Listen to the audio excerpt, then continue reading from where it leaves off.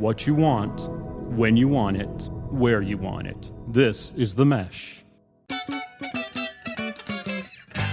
Footcandle Films.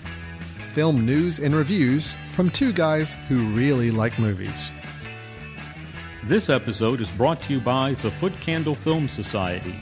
For a schedule of upcoming screenings and membership information, visit the Society's website at www.footcandle.org. Hello and welcome to Footcandle Films here on the Mesh.tv. My name is Alan Jackson and I am the co-director of the Footcandle Film Festival and the co-director of the Footcandle Film Society. With me is Chris Fry, also the co-director of both of the same two organizations I mentioned earlier. Chris, how are you doing? I'm doing well. Looking forward to the show today. Should be interesting. Yeah, it's a kind of a Halloween episode because I know this is about the time it's going to be coming out and people can listen to it. And we are weaving in a little bit of a Halloween theme on some things. Believe it or not, I know how that's going to fit in with our show. And we're going to have two reviews that we're going to talk about films. One, a fairly new film. That's the film First Man from Damien Chazelle, starring Ryan Gosling. And then we're going to move into a review of a very classic film, something we don't get to do very often, but I'm glad we are doing it for this occasion. The original 1978 Halloween, John Carpenter's Halloween, mainly because A, it's Halloween time, and B, we know that there's the new David Gordon Green version of Halloween that's coming out here in the next few days as well. So we thought that was a nice kind of lead-in review to get you primed for that remake when it's coming out here. After that, we'll move on to some movie news, and then we'll wrap up the show with a recommendation from each of us of a film we think you ought to seek out or try to see if you're able to. So, Chris, we're going to jump right into our Halloween episode. I am going to make the case that First Man is a bit of a horror movie, so that'll be something we'll tease and we talk about in the review. So that's how I'm tying it all together in our Halloween themed episode for the year. So let's jump right into that first review, which is Damien Chazelle, the director of La La Land, his latest film, First Man.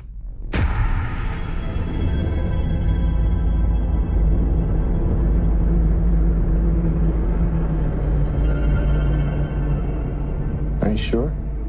Yeah. Be an adventure. First man to walk on the moon. That'd be something. We've chosen a job so difficult, requiring so many technological developments. We're going to have to start from scratch.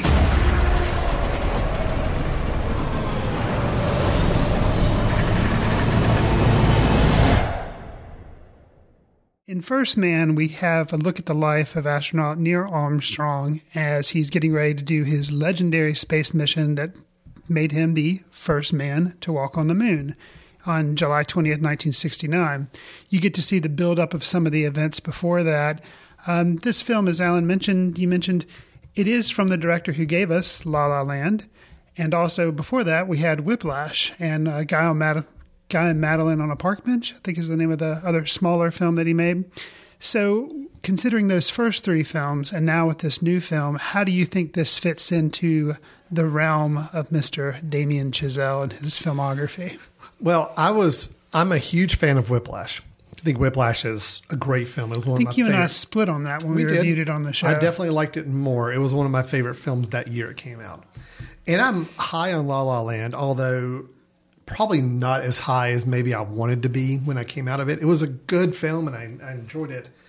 I felt it missed some marks and I felt like, well, the first half was relatively strong. The second half was not so much. But overall, I still admired it. I thought it was a great movie. I thought it just maybe was a little overhyped as it came to the point of seeing it at that time. So overall, I'm a fan of Damien Chazelle. I like his work. I was really intrigued by this film when I saw the trailer and saw the announcement because it is really about as different a film as you could make. I mean, he still incorporates lots of music and disco and stuff from the era, right?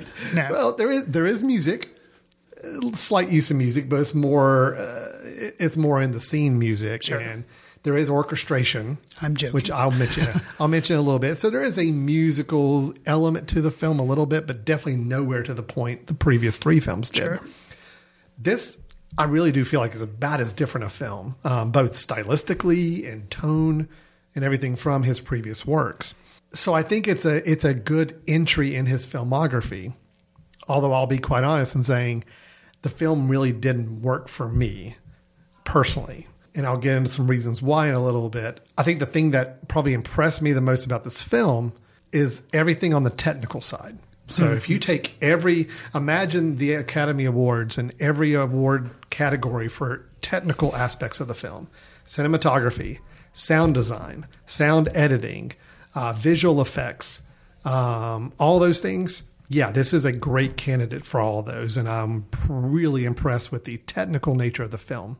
It's all the other awards, the writing and the acting ones, I'm going to have a little more concern with, and I don't think work as well within this film. I will say again, I think it was an interesting entry in his filmography because I'm always admiring when directors will do something different than previous works. Sure. And he absolutely has done something different. This is a biopic. He hadn't done a biopic before.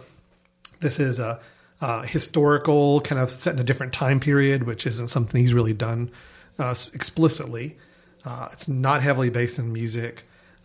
It's not a happy film.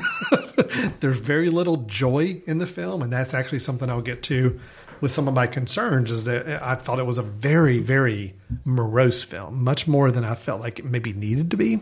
So yeah, I will say on the likes side, I think it's a technical marvel. Sure. I think it's an amazing looking film. I think the realism put into the film in many aspects is amazing.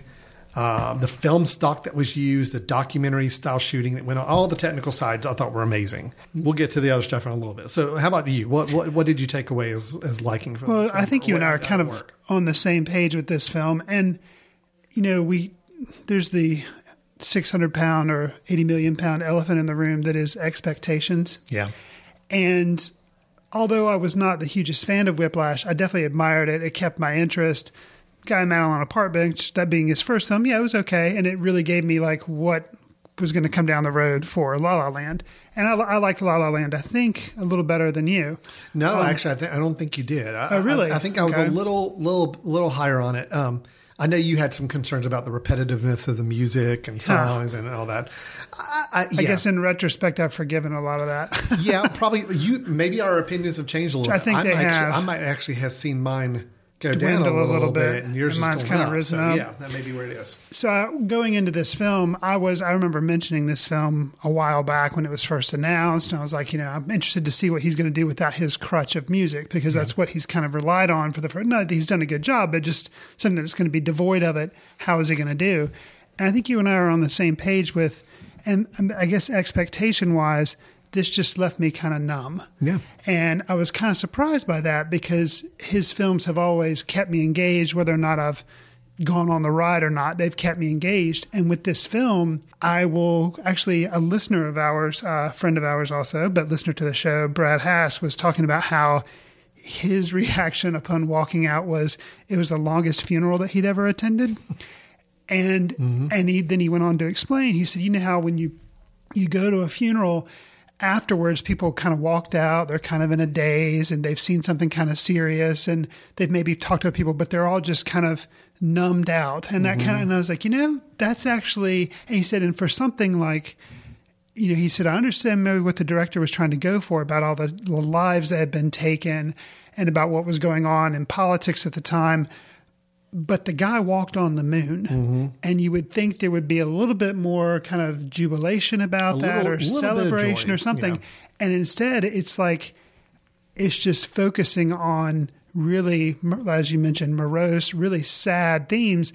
And he's like, that just really, I don't know, it was just very odd. And I think that kind of encapsulates my thoughts. Yeah. And it seems like you're nodding that it kind of hits what you were thinking on too. Just, I can admire it, but I don't know. I feel like it was, I don't know, it was a very interesting take on the first man to walk on the moon. Well, I said in the intro, half joking, but half not, about this having some elements of a horror film.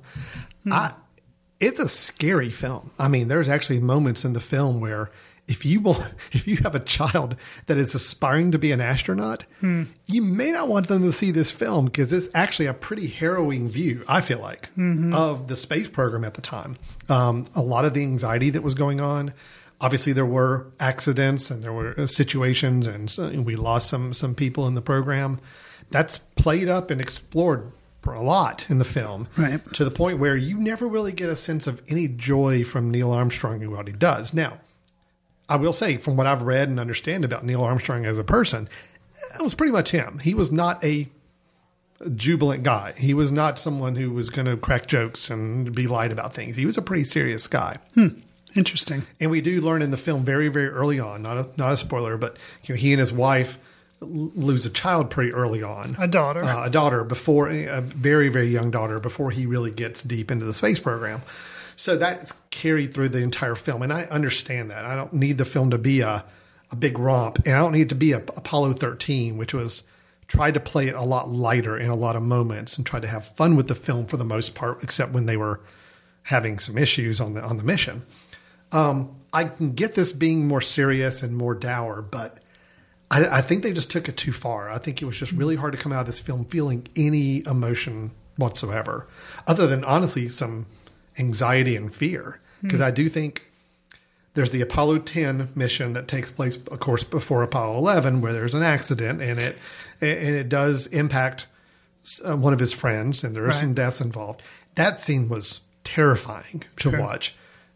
Even the actual final moon landing, which, again, I don't feel like we're spoiling anything. People know Someone did land on the moon. Yes.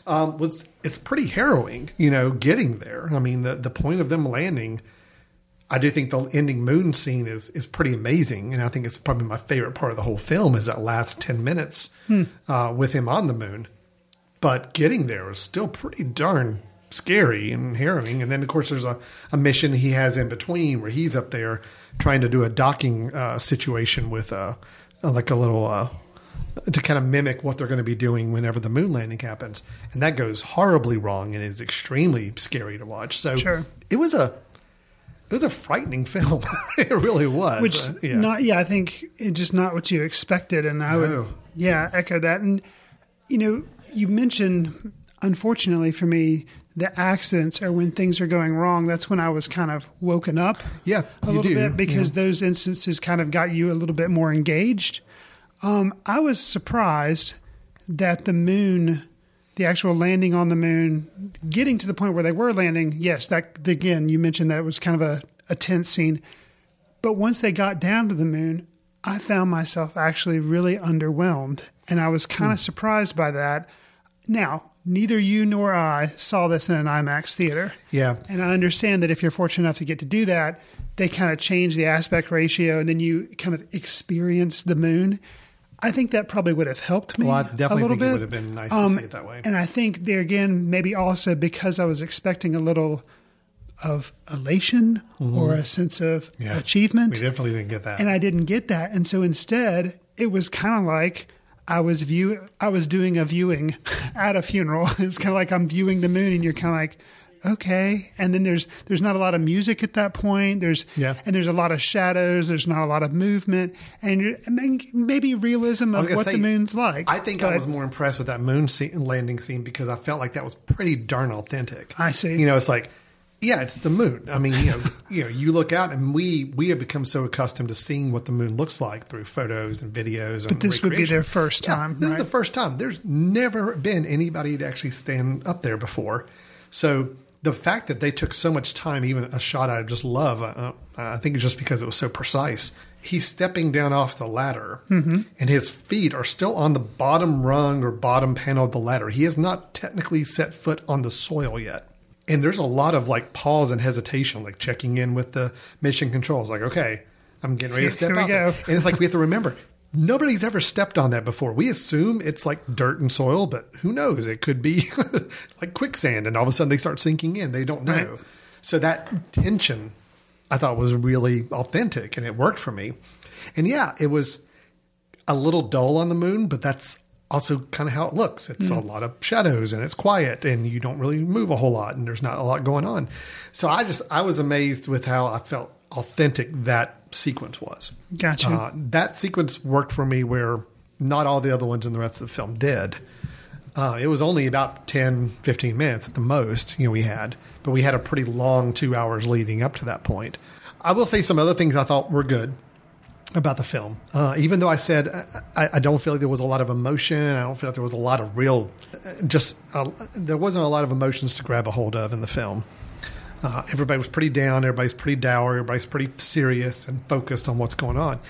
I will say, though, Claire Foy playing Janet Armstrong, I thought was really, really good. She was good. I think she probably, if she had not been as good in her part, I really felt this film would have just sunk anytime you were not in a spaceship. It would have just been a chore to get through. Well, she at least made it interesting and kind of watching a real person reacting to what was going on around her. When I think I agree with that, and I think there again, expectation-wise, I was kind of expecting this to be kind of a Right Stuff type film, and it wasn't, which I think is good to have your own unique take on the space program and kind of focus on the anxiety and how tough it was and the lives lost.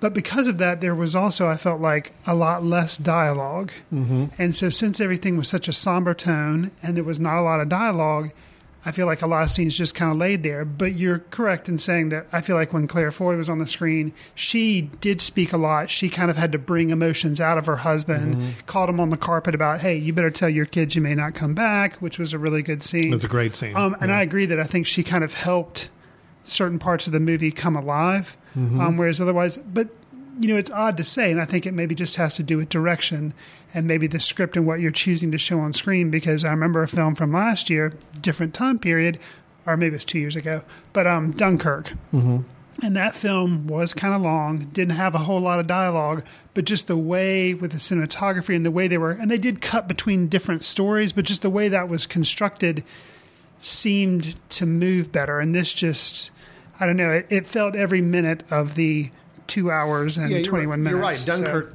there was no joy in Dunkirk either. No, and so it's not that. The way the film was put together and paced, you're right. You didn't focus on that. It's like you're going through an experience. There was moments of that with First Man where you're going through the experience. I felt, there's a great sequence when Neil Armstrong and his crew are getting on board. It's the Gemini, as we would call it, but they called it Jiminy. One of the Jiminy missions, where they were going to go up and do a docking situation to kind of go through that and see if they could actually dock with a floating spacecraft up in space. Right. And as he's walking to the rocket, there's a scene where he looks up and it's like everything's shaking and they're like these swinging fluorescent lights. Yes. And he can look out the window and he saw the other rocket that's been shooting off. Moments like that were amazing because it's like you really felt like you were in his shoes, seeing the things he's seeing and feeling some of that same nervousness he was. So that's where I loved the film, and it worked. But then it's just when they got back home, everything was just so tough to go through and tough to sit through and tough to wait through. And, you just kind of kept waiting. Okay, when are they going to get back up in space again? Because not because I just want everything to happen in space. It's like the stuff on the ground is so dour and just serious. I kind of need more of that energy. Here's something that I want to ask you about. I've heard people say, you could kind of pair up his movies where Guy and Madeline on a park bench and La La Land, obviously, both those are musicals, so those kind of pair together. Whiplash has music in it, but it's about a drummer's obsession, an obsession with music. And you could say with First Man, it's about the obsession of getting to the moon, and with Neil Armstrong's obsession. How do you feel like, well, it's a loaded question, but how do you feel like they did a good job of portraying the obsession with Neil Armstrong? I don't feel like they did. And that's, okay, I'm kind of on the same page. I never really got that sense of him, like what's driving him to want to do this. I would agree, and I think that's where I stumble with the movie, because if that's what you're doing, then we need to get a little bit more inside the head of Neil Armstrong. And I understand that from what you're saying, accurate, where he kind of kept things at a distance. Yeah. He was Mr. No Nonsense. But then we're not getting enough inside his headspace that we can kind of understand what he's going through. Even kind of some of the threads with his daughter, just maybe the way it was portrayed by Ryan Gosling, who I like as an actor, but there's so much of a distance that I don't know. Well, I can't connect with the character. No, absolutely. And that's what makes, we were commenting on the scene that Claire Foy had late in the film, where she's basically confronting Neil before he goes on the moon mission about he needs to talk with his sons and he needs to have this conversation. That scene, while it was really good and she was amazing in it, should have been a lot more powerful because we should have had a little more insight as to why Neil was putting that distance and why Neil had the obsession with the moon and how it was impacting his ability to have his family close around him. We understand the death of his daughter early on is still a ghost that's carrying through in the film. We get that. But I just felt like because, like you're saying, we don't really understand his obsession, not obsession, but just his drive to go to the moon. And I don't really understand how his daughter's passing has negatively impacted his relationship with his sons. If I'd known those things, then we get to that scene that we're talking about where Janet is really confronting him, and it's a really well done scene on her behalf. But it should have hit a lot harder. And I think because we didn't have that insight, it didn't. Right. And then that all brings me to the very, very last shot, which is basically Neil and Janet. And it's a shot it's a scene that just doesn't work for me because I don't think it earned it. It's a very quiet, serious scene once again. It's the two of them kind of getting to see each other after the moon landing. Okay. And where I think there should have been some feeling of emotion in the audience, I don't think we felt anything because it's when he's in like a he's decontaminating. Yeah, he's behind a glass wall, and the two come together and get to see each other. It's the first time they've seen each other since he's been gone for, I guess, what is it, a week and a half? Something like 10 days, something like that was the whole moon mission. And, I understand it being a quiet scene because a lot of stuff had transpired between them before he left, and it's a pretty emotional thing. But I didn't feel anything. And I think that was how the movie ended. Mm-hmm. And that's a tough shot to end on if you didn't build up the emotional investment in both characters. I felt it with her. I got her. I just did not get him. Yeah. So, and such an odd feeling to walk out of the movie. And I feel the people that I was in the theater with, it was kind of the same thing. They're kind of like, okay. It was almost like you just kind of exhale and like, okay, well, that was something we just watched. It's like, and again, I think when it tries to be a documentary, it tries to be a fly on the wall, it tries to really dig into the procedures and the technical side and the marvel of everything. It's pretty amazing. It just doesn't hold together with what should be more emotion, more understanding and with the characters. I just felt like it just dropped it there. Let me just quickly mention a couple points I've got on things I really liked about it. Okay. I mentioned the documentary style shooting and the film stock that was used. It's got a very different quality of look than some of his other films, and actually different than a lot of films we see today. It's the film stock and the shooting style almost gave it a late 60s documentary feel. And I thought that was obviously very fitting. It really just worked. I mentioned about the special effects. This is actually a film, Chris. I don't know how you'll respond to this, but as I'm watching this and watching some of the space scenes, of course, some of the quiet scenes where you've got things floating in space and all, of course, gives you a little bit of a 2001 feel in some moments. Mm-hmm. And it actually got me thinking about how I almost see this as a little bit of a more Kubrick-ish. If Kubrick had to do a biography of Neil Armstrong, this is a lot closer to how I think he would pull it off. Now, I think he would probably do one better, but I think this is more of a style that he would go for. It definitely has the tone of something like, look at the achievement, but look at the cost. Mm-hmm. Yeah, I could definitely, and just the quietness of things when they're up in space, and it's quiet, and it's more the beauty of things, I got more emotion just when they look out the window and they were seeing things off in the distance or in space. There's a moment where they're waiting to see a connection. They're waiting to see the thing that they're going to be docking to, and they're trying to find it. And if they don't find it, they've kind of wasted the mission, and it's going to be tough getting back. And just waiting to see that in the horizon and kind of the way they framed was really kind of exciting. It was one of the more exciting moments of the film. But it's just that stillness and quietness that was going on. I thought was really... it did evoke some Kubrickish type of feelings at times. Yeah, that's an interesting observation. Yeah. I hadn't thought about that, but I could definitely see where that could be said about the film. Kind of a Kubrickian take. A little bit. If he was forced to make a biopic, which, of Neil Armstrong, I could see it honing closer to this type of tone than maybe other films we could have had. Going back to, again, the horror elements, I already mentioned about the Apollo 10 accident where 3 crew members died inside the capsule before it even took off because of a fire. The way that was shot, in a particular shot we see from the outside of the capsule where the door, after an explosion goes off inside, is pretty darn scary and pretty frightening. There's also a moment, I don't know what you thought about this, but Janet Armstrong, this is after that accident. So they just lost one of their friends and 2 other crew members.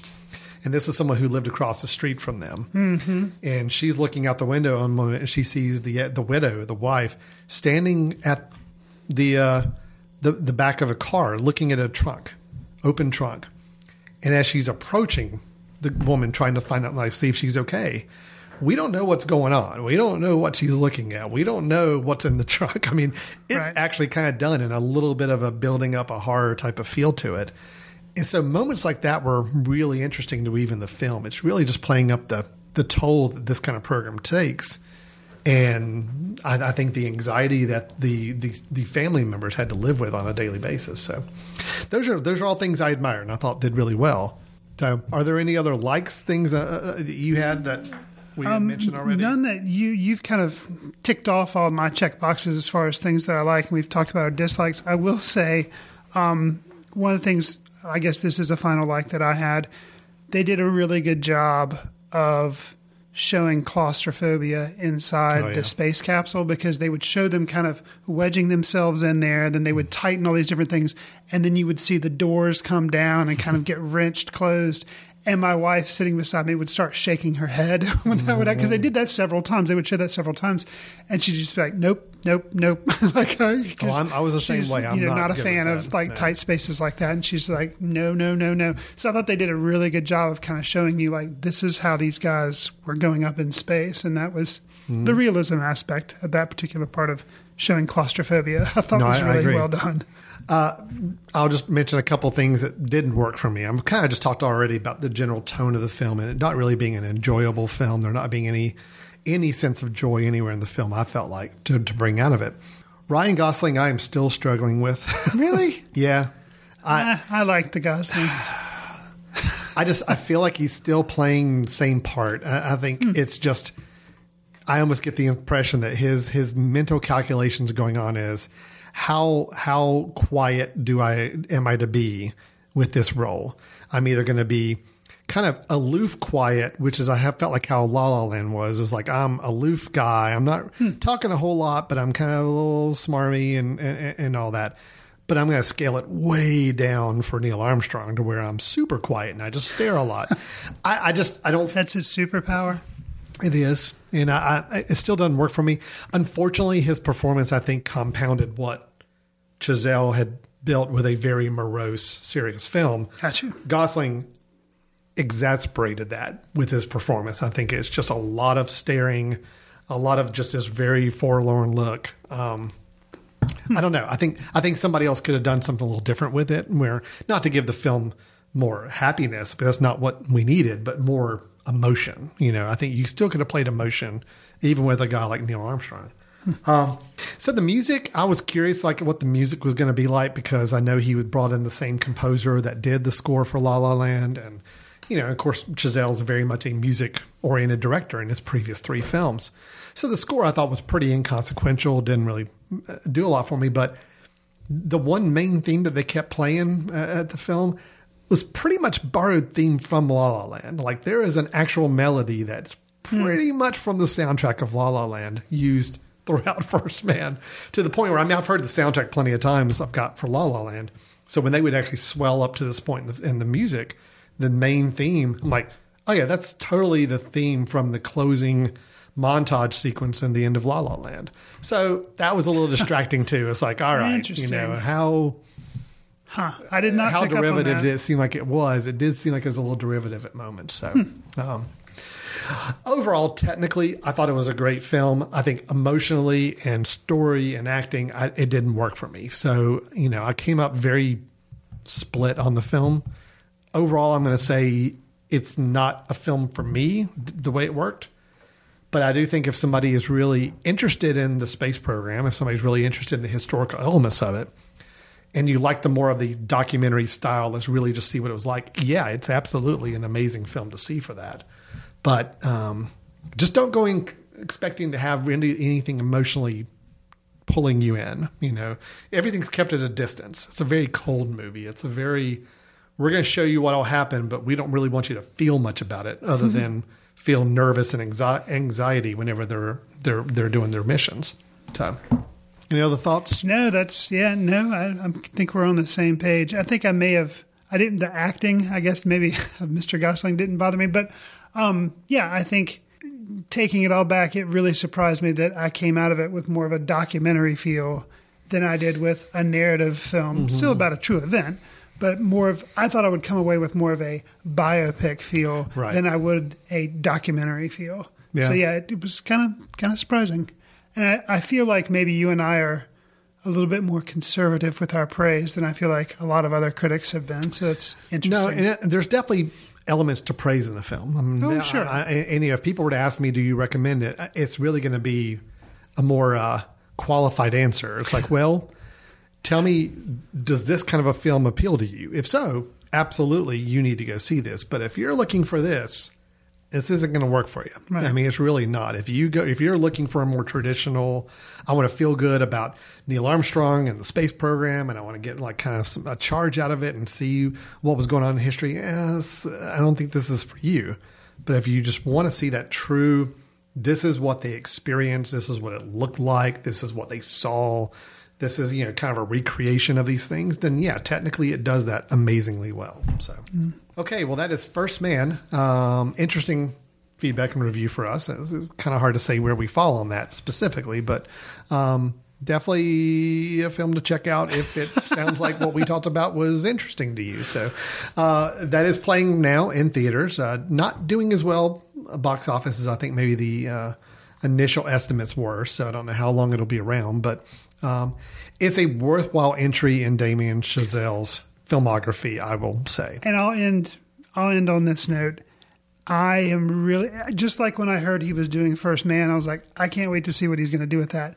I am really interested to see what he does next after this because of, will he return to like a musical based film or will he continue to kind of go off the road less traveled in his career?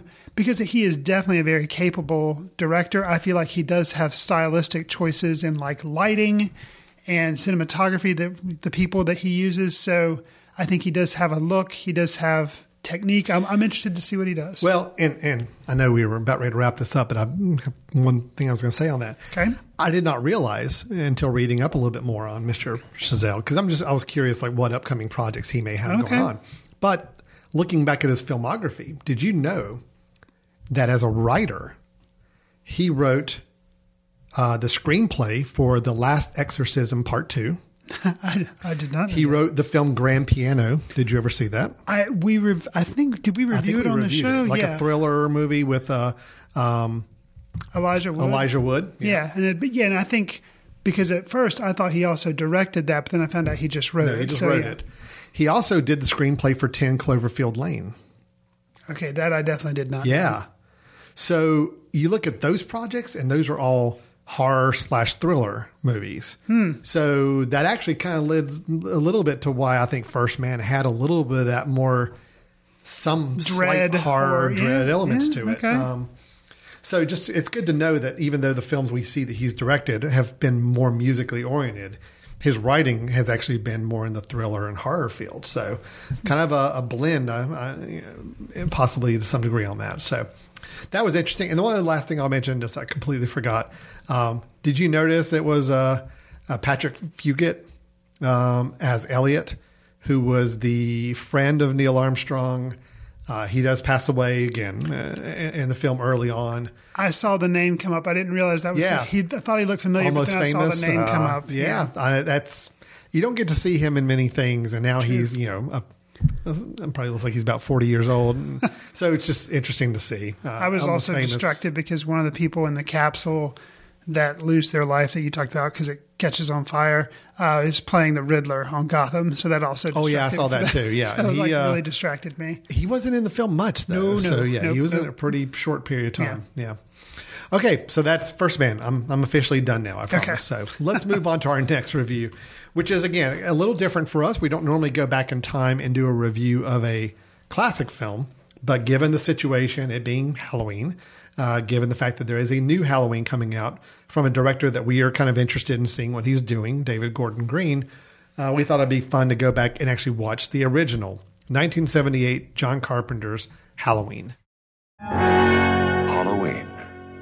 I spent 8 years trying to reach him, and then another 7 trying to keep him locked up because I realized that what was living behind that boy's eyes was purely and simply evil.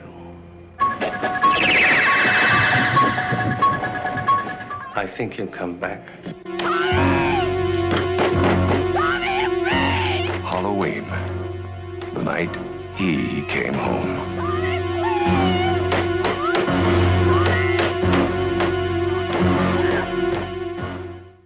John Carpenter's Halloween, Chris, could be claimed as kind of the original masked character, enigmatic character that's going on a murdering spree.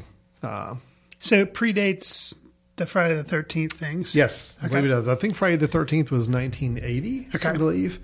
So it did predate Friday the 13th, obviously way before Nightmare on Elm Street and all these other ones too.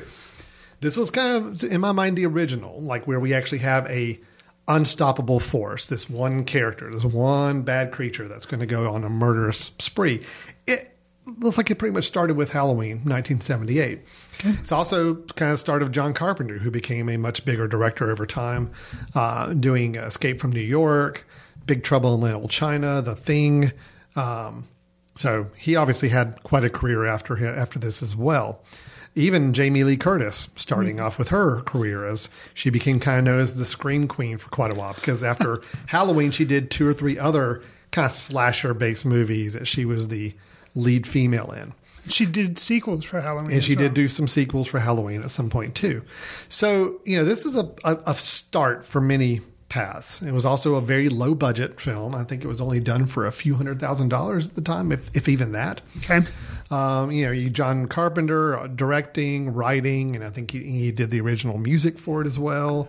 It's a lot of iconic things happening in this film.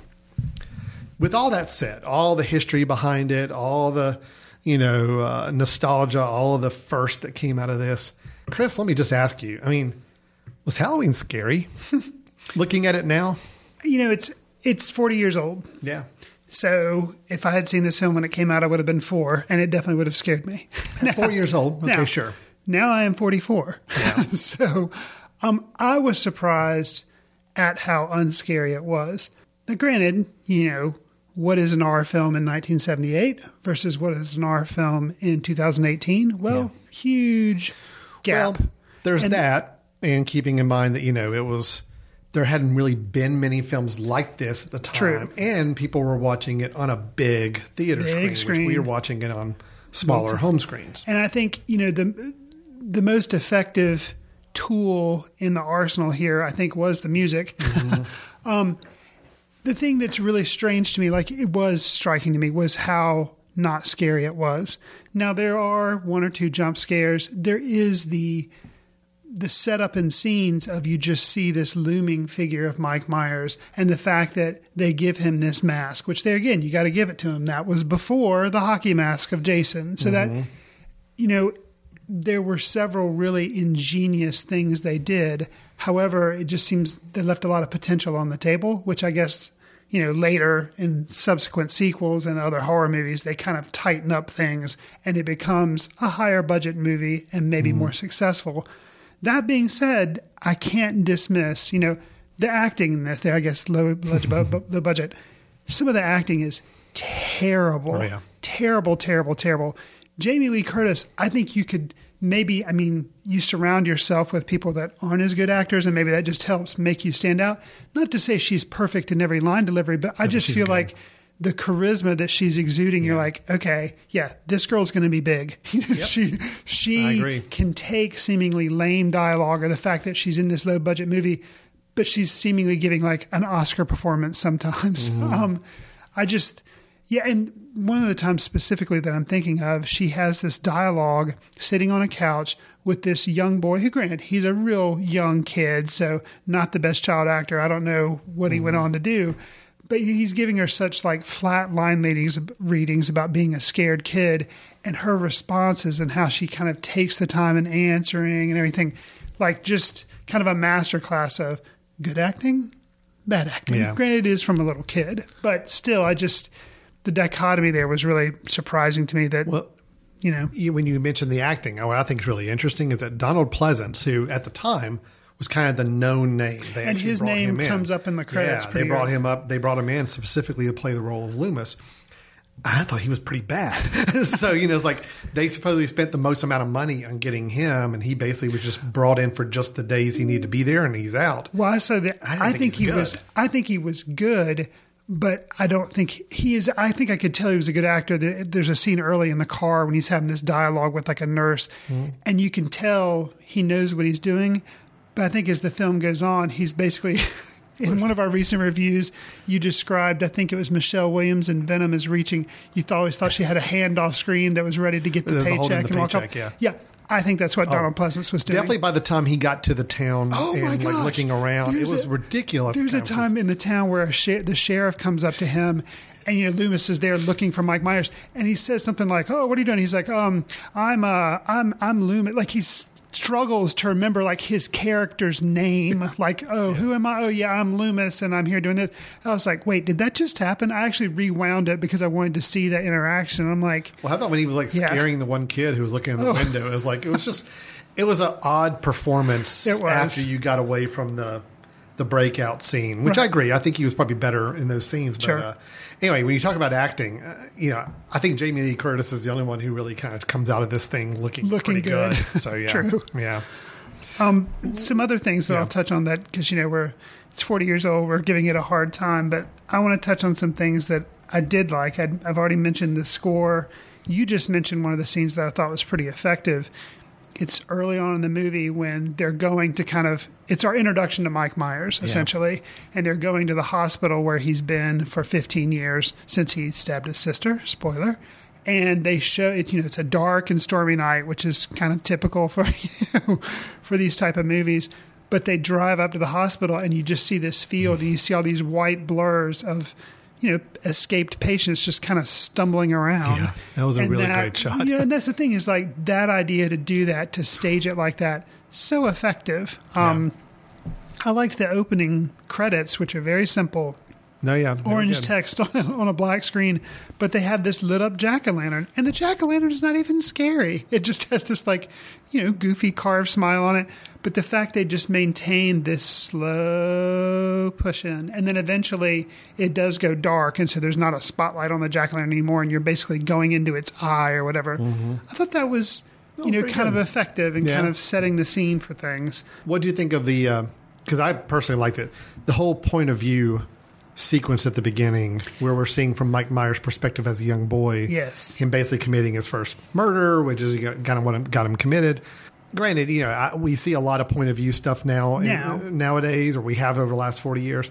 I think as being the first time that was probably used in a horror film in that degree, I thought was really effective. I would agree. And that scene only falls apart for me when he comes out with his the terrible acting parents, the look on the kid's face, Myers, the last shot is just the last shot of that sequence before it flashes forward is unfortunate. So it just did not end that sequence very well. So, no, yeah. I was also. You talk about how the point of view and like the breathing that you hear of Mike Myers, the tie-in of that as the film closes. You see kind of perspective view from Mike Myers, and you hear this heavy breathing, and that was kind of a nice way to kind of bookend the movie. Something I wasn't expecting for it to be that tight. There's actually a scene later in the film, kind of towards the end, where there were little breadcrumbs dropped about why is Michael Myers doing this. He killed his sister, but during the film you see a tombstone is taken out, and then there's kind of a reveal that I actually I thought it started off well, where you see one of his victims kind of laying out on the bed, and you see a tombstone above her head, kind of like, I'm kind of recreating, I'm setting all this back up.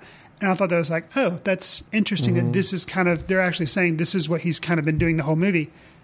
I actually liked the initial little bit of setup, but then what goes on to happen is they have these like trap doors opening and bodies falling down. It was kind of like a Scooby-Doo reveal. Okay, that didn't work as much, but how it started off, you come into the bedroom and you see basically this tableau of, oh, he's kind of set this back up because in his mind, this is what's happening. I was like, oh, that's kind of an interesting callback. But then it does fall apart. Didn't quite follow through with it in the rest of the scenes. No, and I think that's, despite the low budget, this film was pretty ambitious. For its time, being the first slasher movie, something that it doesn't work for me, but I admire what I think they were trying to do.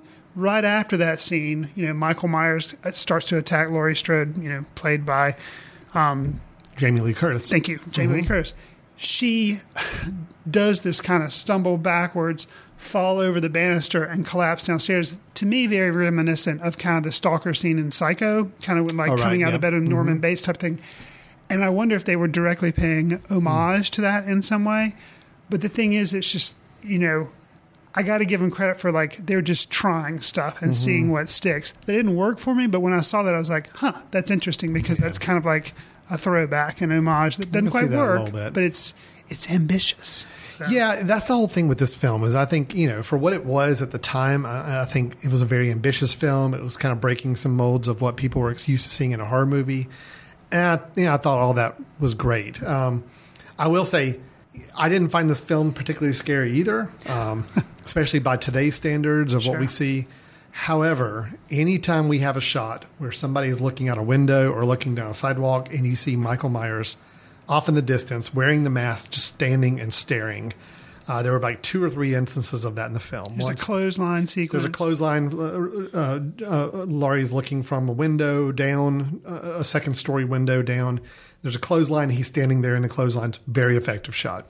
There's another one where she looks and he's standing out behind a car across the street, and then he's gone. Those kind of shots were great, and they're the kind of things that when I'm walking out to my car late at night, those are the things that frighten me. You look for Michael Myers just peeking out. The idea of somebody being off in the distance, with a stone cold look or a mask on, staring, it's pretty creepy. So those shots work for me. Those were probably the scariest moments of the film for me, even though they weren't really. They're not jump scares. They're not violent. It's just creepy. So and I. Interestingly enough, those were the scarier parts of the movie. Like you mentioned, when he's actually in the throes of killing somebody, it does come off as kind of flat. And, maybe they were worried about censors and maybe making it X if it was too explicit with blood or gore or something. But they just seemed kind of hokey. A lot of times he would just end up trying to strangle somebody. It didn't look very convincing. But I will say, one of my favorite moments of the film, and something that just seemed really... I don't know. I was surprised they did it, but I liked it. He does kill one of his victims with a big butcher knife. And they was kind of like, okay, whatever. But he's basically impaled up on a wall, and Mike Myers is just standing opposite looking at him. And then he just tilts his head ever so slightly, and the mask kind of it was a moment where they let the camera linger, and he just tilts his head a little bit. Yeah. I thought that was an interesting touch there. Again, giving you saying okay, John Carpenter, maybe this film's not perfect, but I see that he has a trajectory. Yeah, right. He's got some. I guess Jamie Lee Curtis and the director of this thing, I can see they have potential. Yeah. You definitely see where this could start a mythology from a film like this. So I think it definitely does a great job with that. I feel bad us kind of throwing and bashing a little bit of this film. But we've said enough that we do like it. Yeah, I know it's obviously a classic. It's obviously set the standard for so many things. Just saying how it doesn't really hold up. Doesn't really hold up. It's a little rough in my opinion. And, I think you could argue that, it's low budget and all, but yeah. But I mean, the things that didn't work for me as well, it was really all about acting and the people they had acting around them. Sure. And just some of the scares were not as effective for me. But overall, we had a good time watching it. So what's kind of interesting to me is, I just recently recommended Night of the Living Dead on the show, and I said, not really scared, but you think of what they had to work with, and it was low budget, and it was black and white. Making the jump to Halloween, I'm really surprised that this was not really scarier than Night of the Living Dead. Right, so sure. that kind of surprised me. Yeah, that is kind of because this came afterwards, and so but it was did establish the genre, but I'm just surprised that it doesn't hold up as being scary. I just have to keep reminding myself that if I'm a teenager or a young adult in 1978 going to the movie theater and seeing this without any prior knowledge and seeing it up on a big screen, yes, I do think it would be a much more effective, scarier. Think about it. For example, there's a scene late in the film where it's something we take for granted so much now with the villain, the bad guy, the murderer. We think he's dead, but then he rises up and all it keeps coming back. We kind of chuckle at that now watching a film like Halloween. It's like, oh, look, he's standing up again. Great. But imagine in that movie theater in 1978, I don't think people would take that for granted. I think that would have been pretty. And you get a crowd around you and everybody shrieks all at the same time. Oh, yeah. Well, and actually there again, giving the movie credit, the build up, sometimes it just happens and you kind of, now you would shrug your head at it or, shrug your shoulders. But then, it would be original. And I give credit to the movie too. One of the times when it happens, they have him in the background with Laurie Strode in focus in the foreground. And you see him sit up, and that was just—it's like he's just creepy rising from the dead. It was a really good shot too. That was, that's genius. Something else that you give this movie credit for, maybe it happened before this, but people making dumb decisions, and people yelling at the movie screen. That's just now we take it for granted that people are, why go into the scary house? Why go do this? Why do you suddenly decide to make all these bad decisions? I caught myself shouting at Laurie. She would use this knife and then just put it down. I'm like, wait a minute, why are you putting the knife down? When pursued by a killer or when you have a killer anywhere near you, just always keep hold of the weapon. Just don't bother dropping it. Just keep hold of it. If the killer just dropped to the ground in the room, don't leave the room and go sit on the floor and take some time to kind of collect your breath and and just reminisce about the event you just had when you're still 8 feet away from that, get out of the house, go somewhere else. Get out of the house, go to get somebody to come in there. Yeah. It is the quintessential yell at the movie screen that people need to be smarter in the film. So, it may very well have started. I mean, I know some of the old horror films from the 50s and 60s had some of those. Sure. But this is the first time I can think of as a true mass killer, unstoppable force, and he's just gonna keep coming and not easy to put down. So you'd like to see the characters be a little more mindful of that in those scenes. So well, that is Halloween. Obviously we've been talking in some of our news sections about the new Halloween film that's coming out now, probably out by the time you're hearing this episode, directed by David Gordon Green, who's a director we've been following for quite a while. He's a North Carolina-based filmmaker, original, so we obviously have some interest in connecting with him there. And we just thought him doing Halloween was a very interesting choice, not the kind of film I personally would have anticipated him doing. So then my understanding is with this film, they have basically cut out and removed all references to the other sequels. Right. So this is in their mind, in this timeline, I guess, is the only sequel to the original 1978 Halloween. It takes place 40 years after the events of the first film. So very interesting.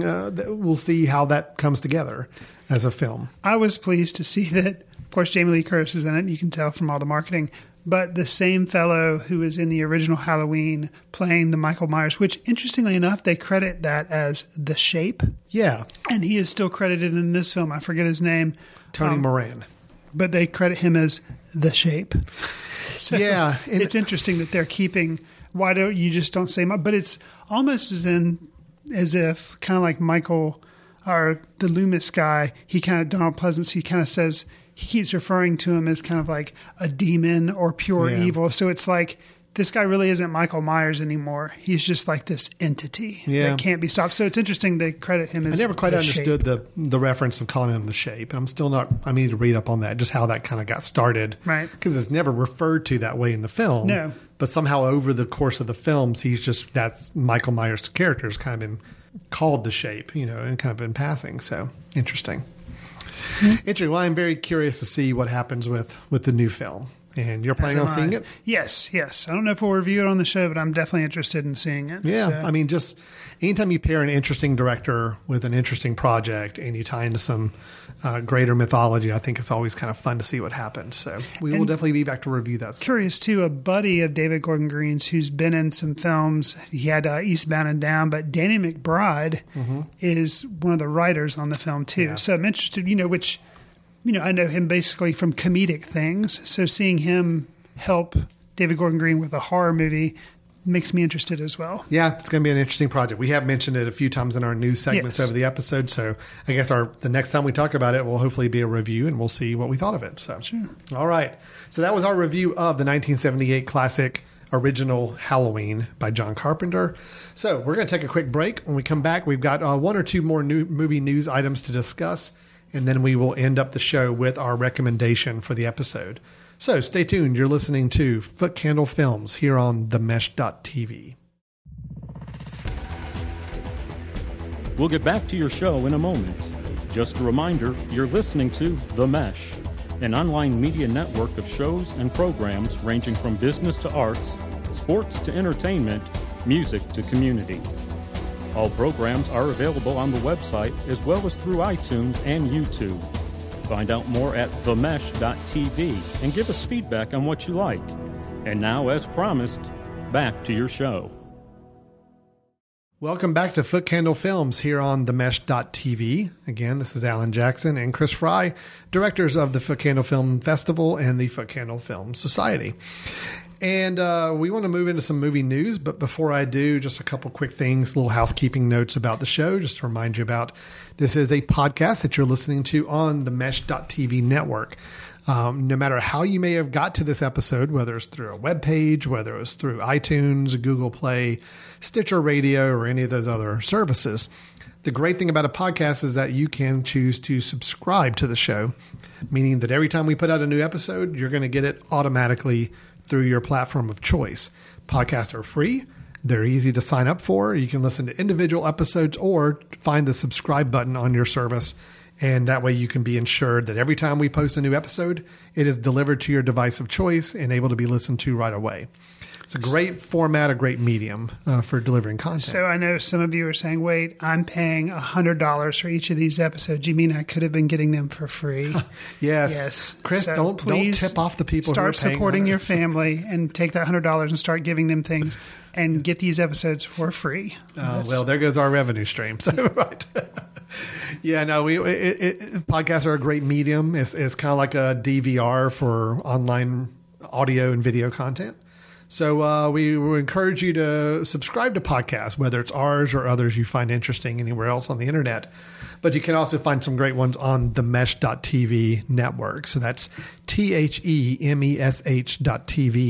is the network address, and you can find this show and several others on that podcast network.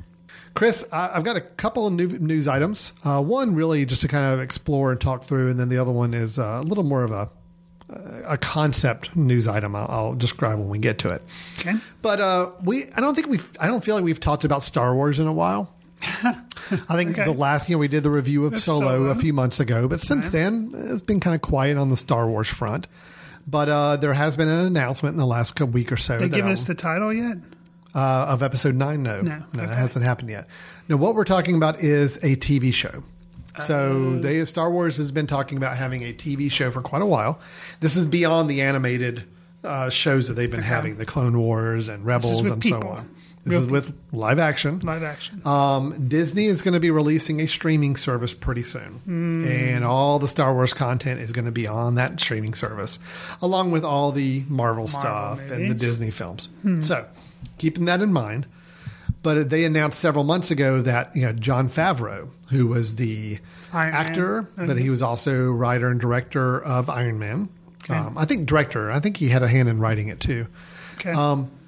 And he's also done some other movies. He did, Chef, which we reviewed on this show and both liked. He did one of the Jungle Book remakes, didn't he? He did the one that came out, the main one that we've seen. That was the live action, but with the more photorealistic CGI animals. Right. So he's had a pretty interesting style director list. But he is tapped as kind of the head guy for a new Star Wars show.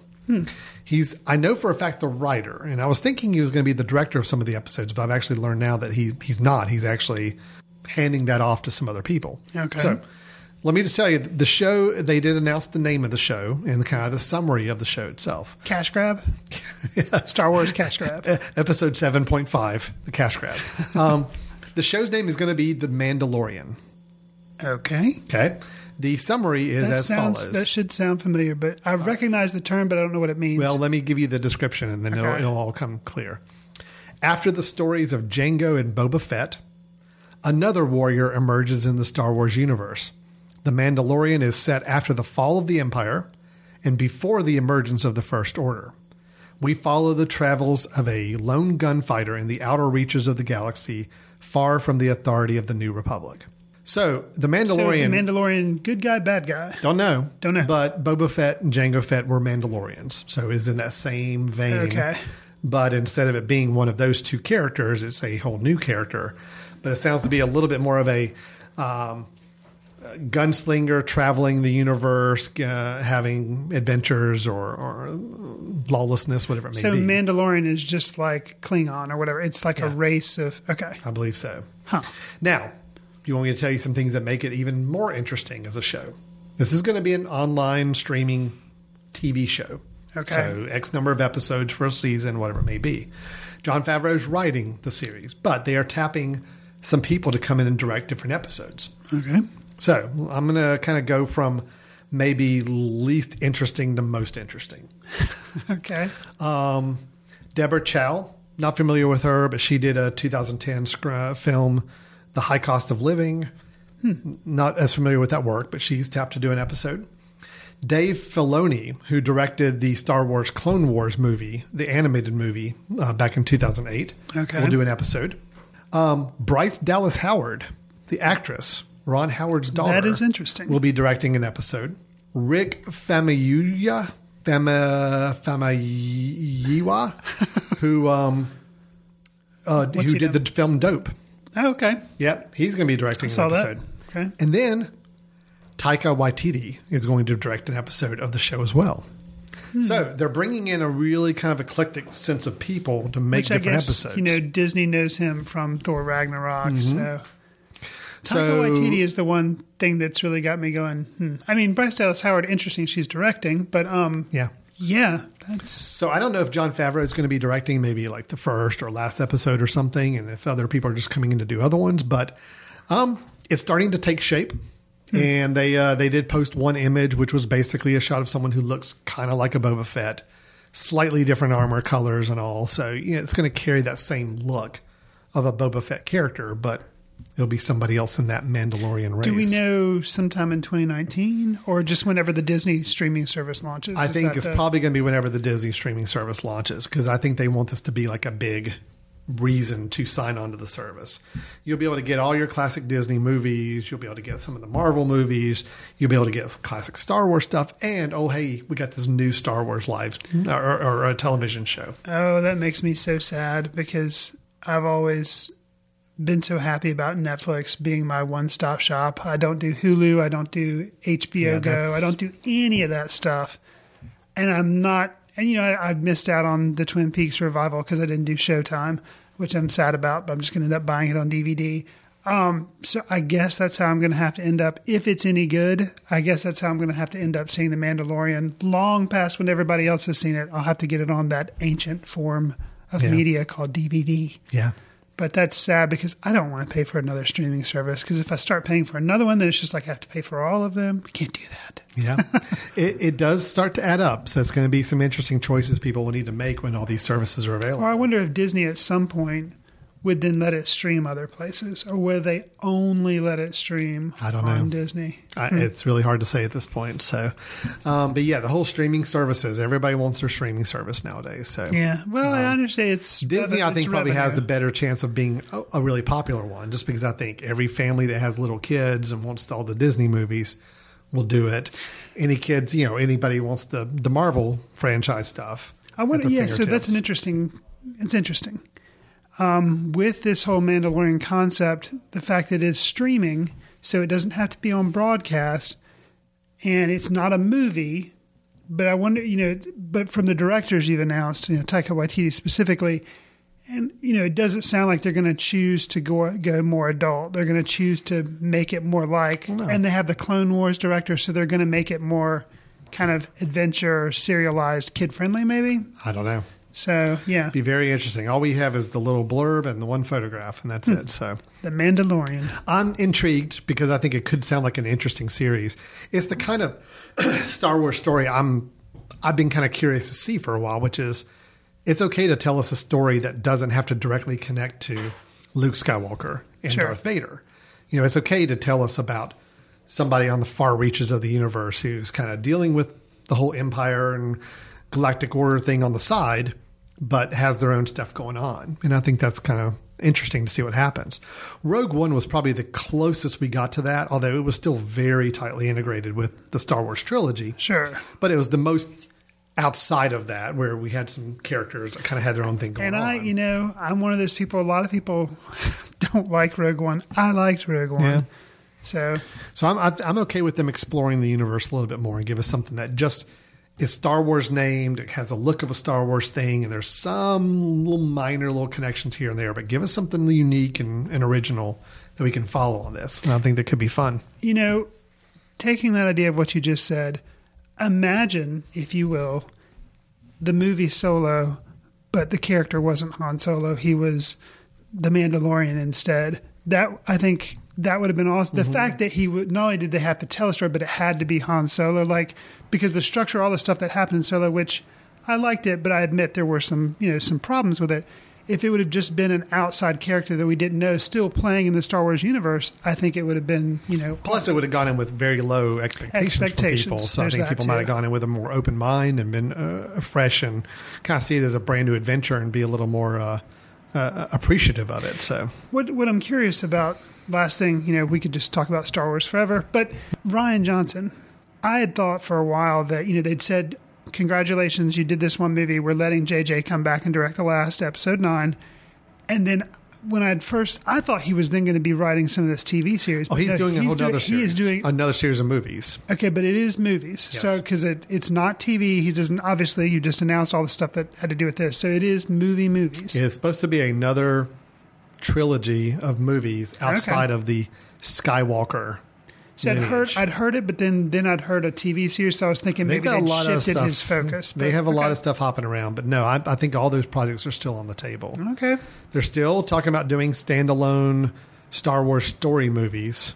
Okay. Just like they did Solo, but they have slowed the production pace because they're like, Solo didn't do so well.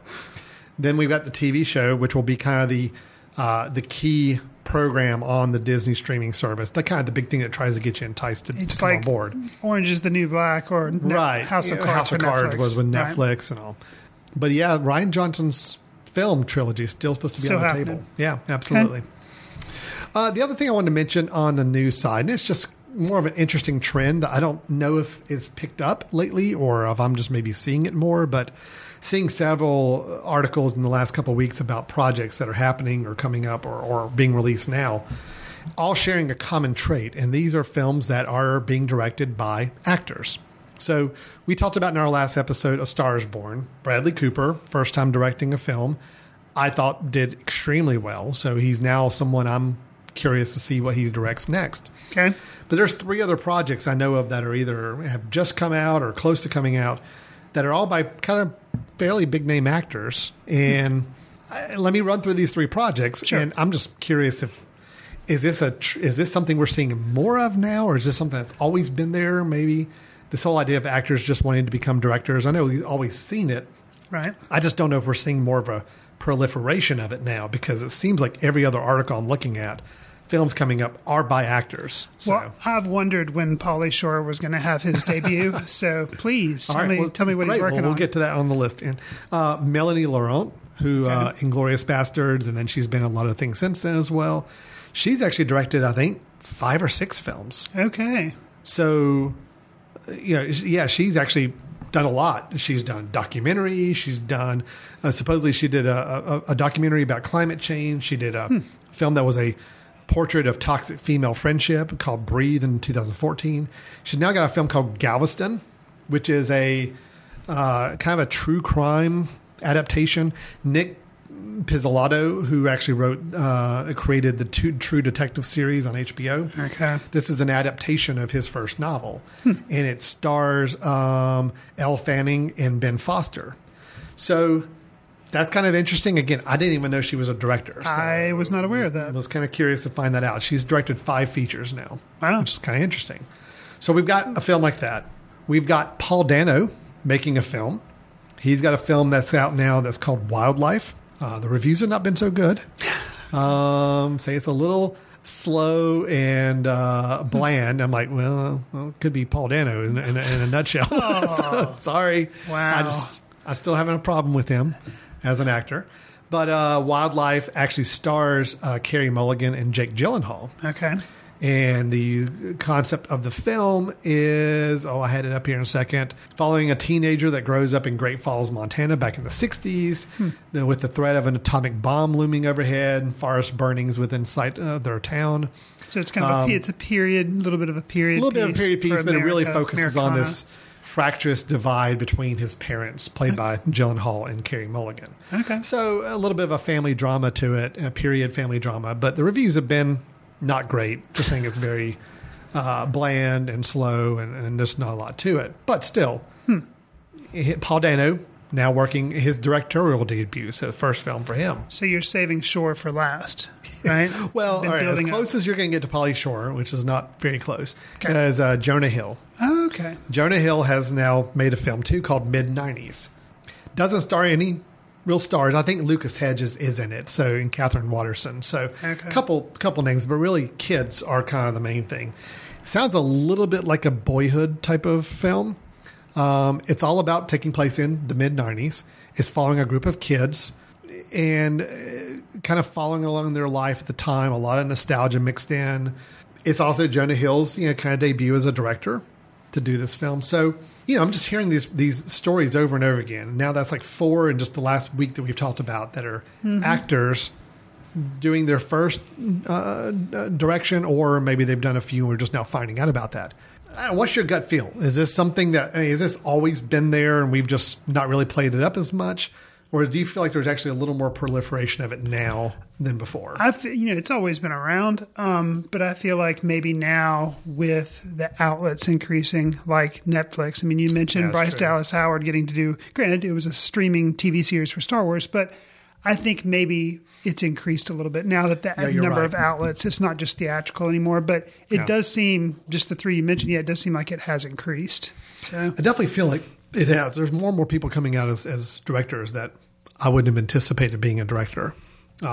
Just from the persona we got to know them from as an actor. Sure. But I'm personally always curious about these projects. I love to see how someone who's been in front of the camera for quite a while, each of these actors we mentioned has at least a dozen or more credits to their name acting-wise, and probably a lot more in some places.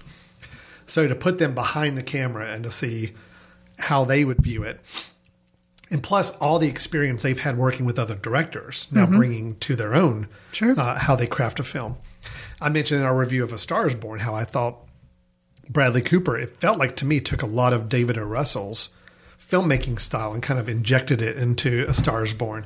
So again, I could see that happening in a lot of other cases with actors as well. So I personally am really curious. These are all projects I'm going to be watching now to see if any of these emerge as true filmmaking talents, or if it's more of just something, an itch they needed to scratch. It's like, I just want to have one director credit to my name. And the one that I can think of in the past that did have success, but not in his personal life, would be Mel Gibson.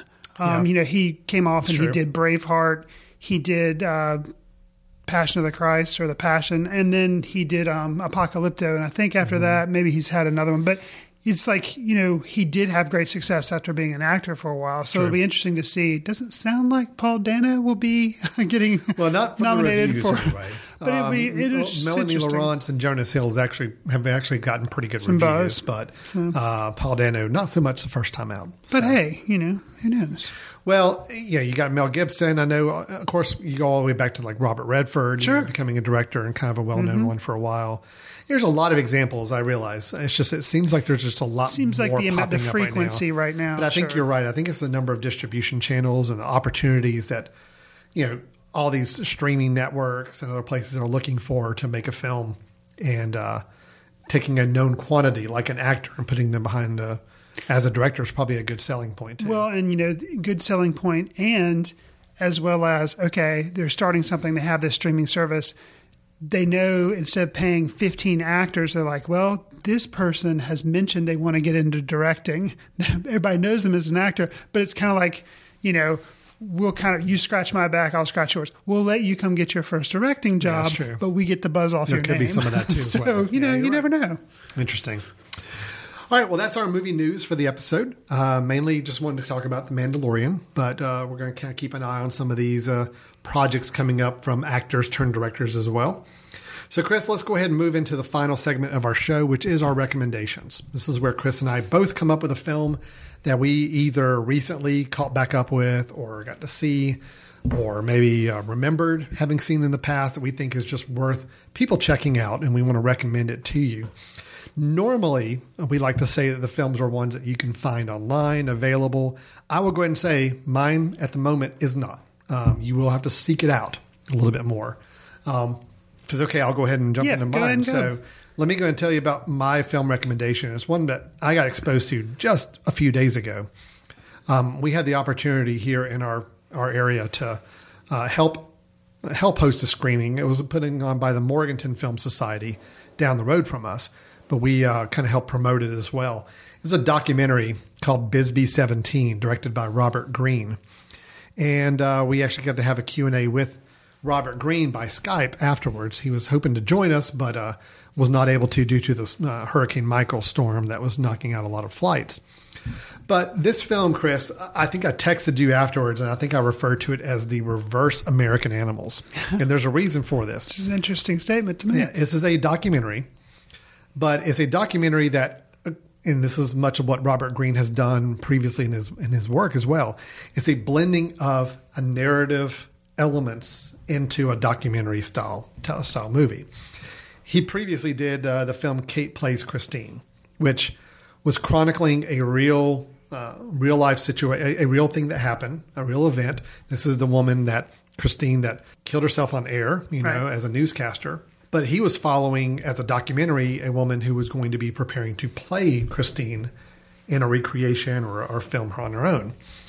So this is a style he's kind of adapted, and it's very evident here in Bisbee 17 as well. The story behind this film is there's an old mining town on the Arizona-Mexico border that 100 years ago had a mass deportation of 1,200 immigrant miners out of the town. Okay. It was done in a very public way. Basically, the sheriff at the time felt that there was a union starting within the miners, which there was, but he was telling everybody in the town that the union was going to basically cause bloodshed on the streets and was going to revolt.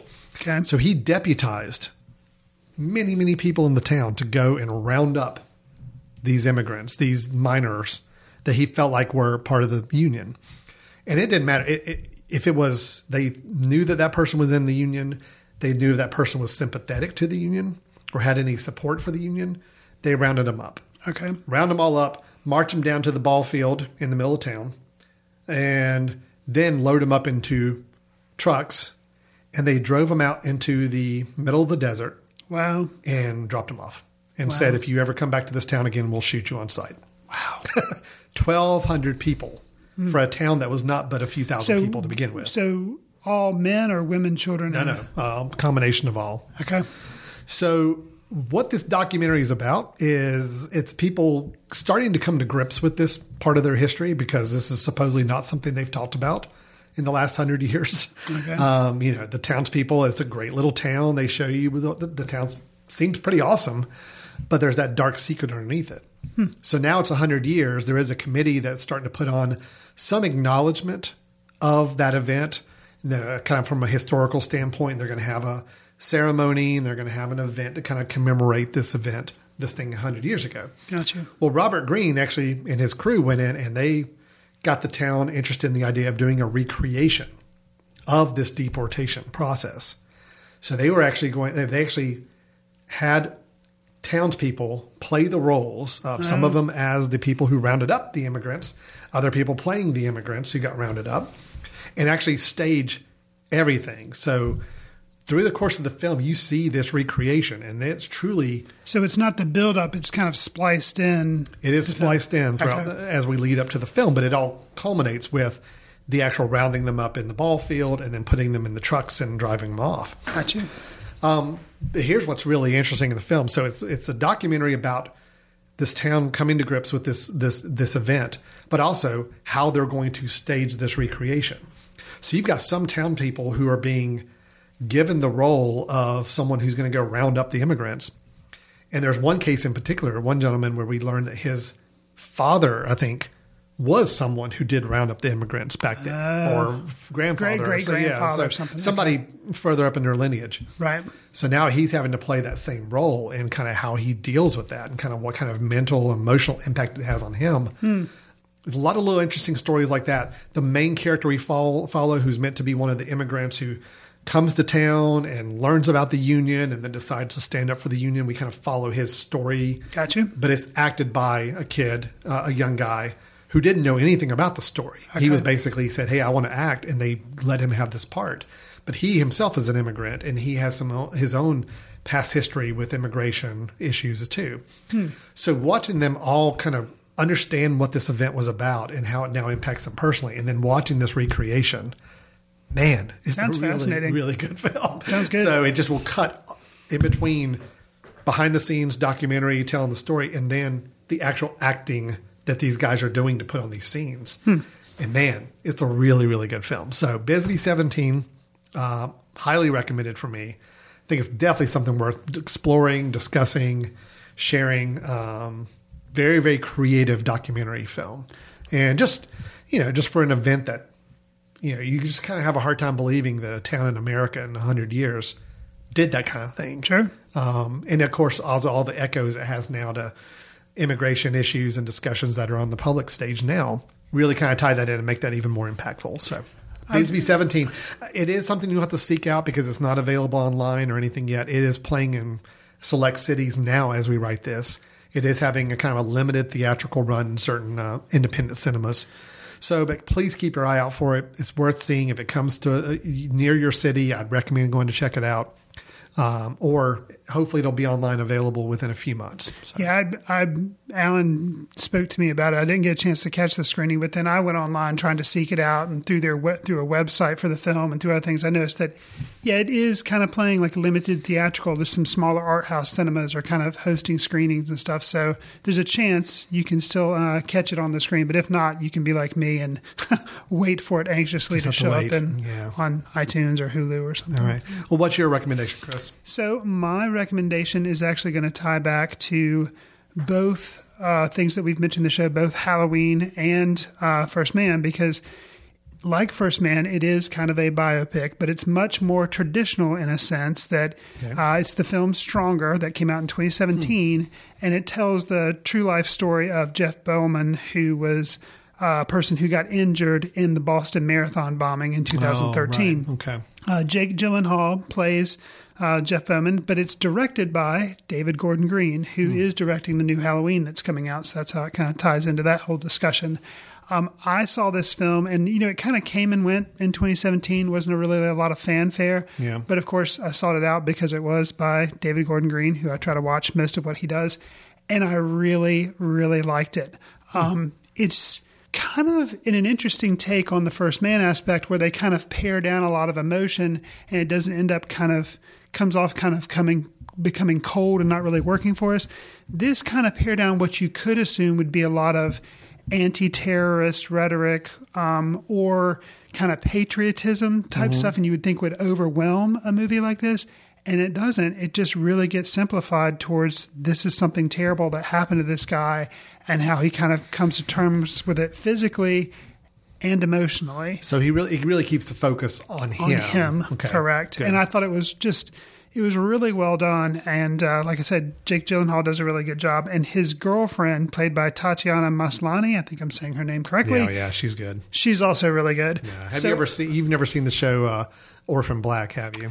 I have not. I have heard of it. But she's good in that. She's good in that. But this is a kind of a smaller film that came out and went in 2017. But I think it's pretty good, and by the director of the new Halloween. So Stronger is the name of it. And that's one when it came out.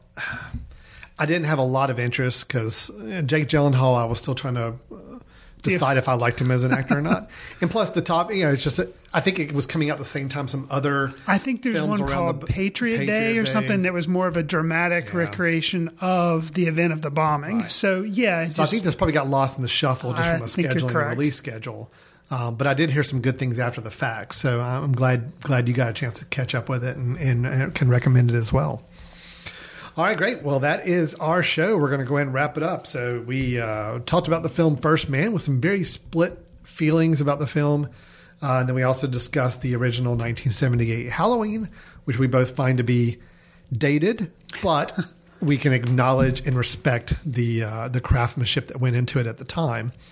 And I think it's worth if you've never seen it. Oh, well, yeah, I think it's worth checking out just because of the historical aspect of it. And it still doesn't hold up, but there are aspects of it that are pretty ingenious for the time. There are some moments. And then we also did our news items, and then we closed out with our recommendations. With Chris had the film Stronger, and I had the documentary Bisbee 17. So, Chris, people have listened. They heard us talk about Halloween, and they're just incensed right now because how could we possibly throw any shade towards the original Halloween, the classic that it is? So somebody wants to chew us a new one. How would they go about doing so? Do we want to encourage them to do it? And then B, if they do, how would they do that? Sure. If you want to rush to the defense of Halloween, you can send us an email at info@themesh.tv and mention Footcandle Films in the subject line. And we'll try to respond to you, or, who knows, we may dialogue with you over the show. Also, Alan has mentioned how we are co-directors of both the Footcandle Film Society and the Footcandle Film Festival. I would be neglecting my duty if I didn't say submissions for that festival, which will be in 2019, the next one. We actually start accepting them November 1st. God, is it that time already? So, we're coming towards the end of October, so that means submissions will open up for the 2019 festival. So, to do that, you just we accept submissions through Film Freeway. So, if you're a filmmaker and interested in submitting, there you go. All right, that's great. Well, that is our show then. I thank you all so much for listening. We appreciate the listening and the feedback and the support of the show. And we will look forward to sharing some more film discussion and reviews with you next time. See you in the ticket line.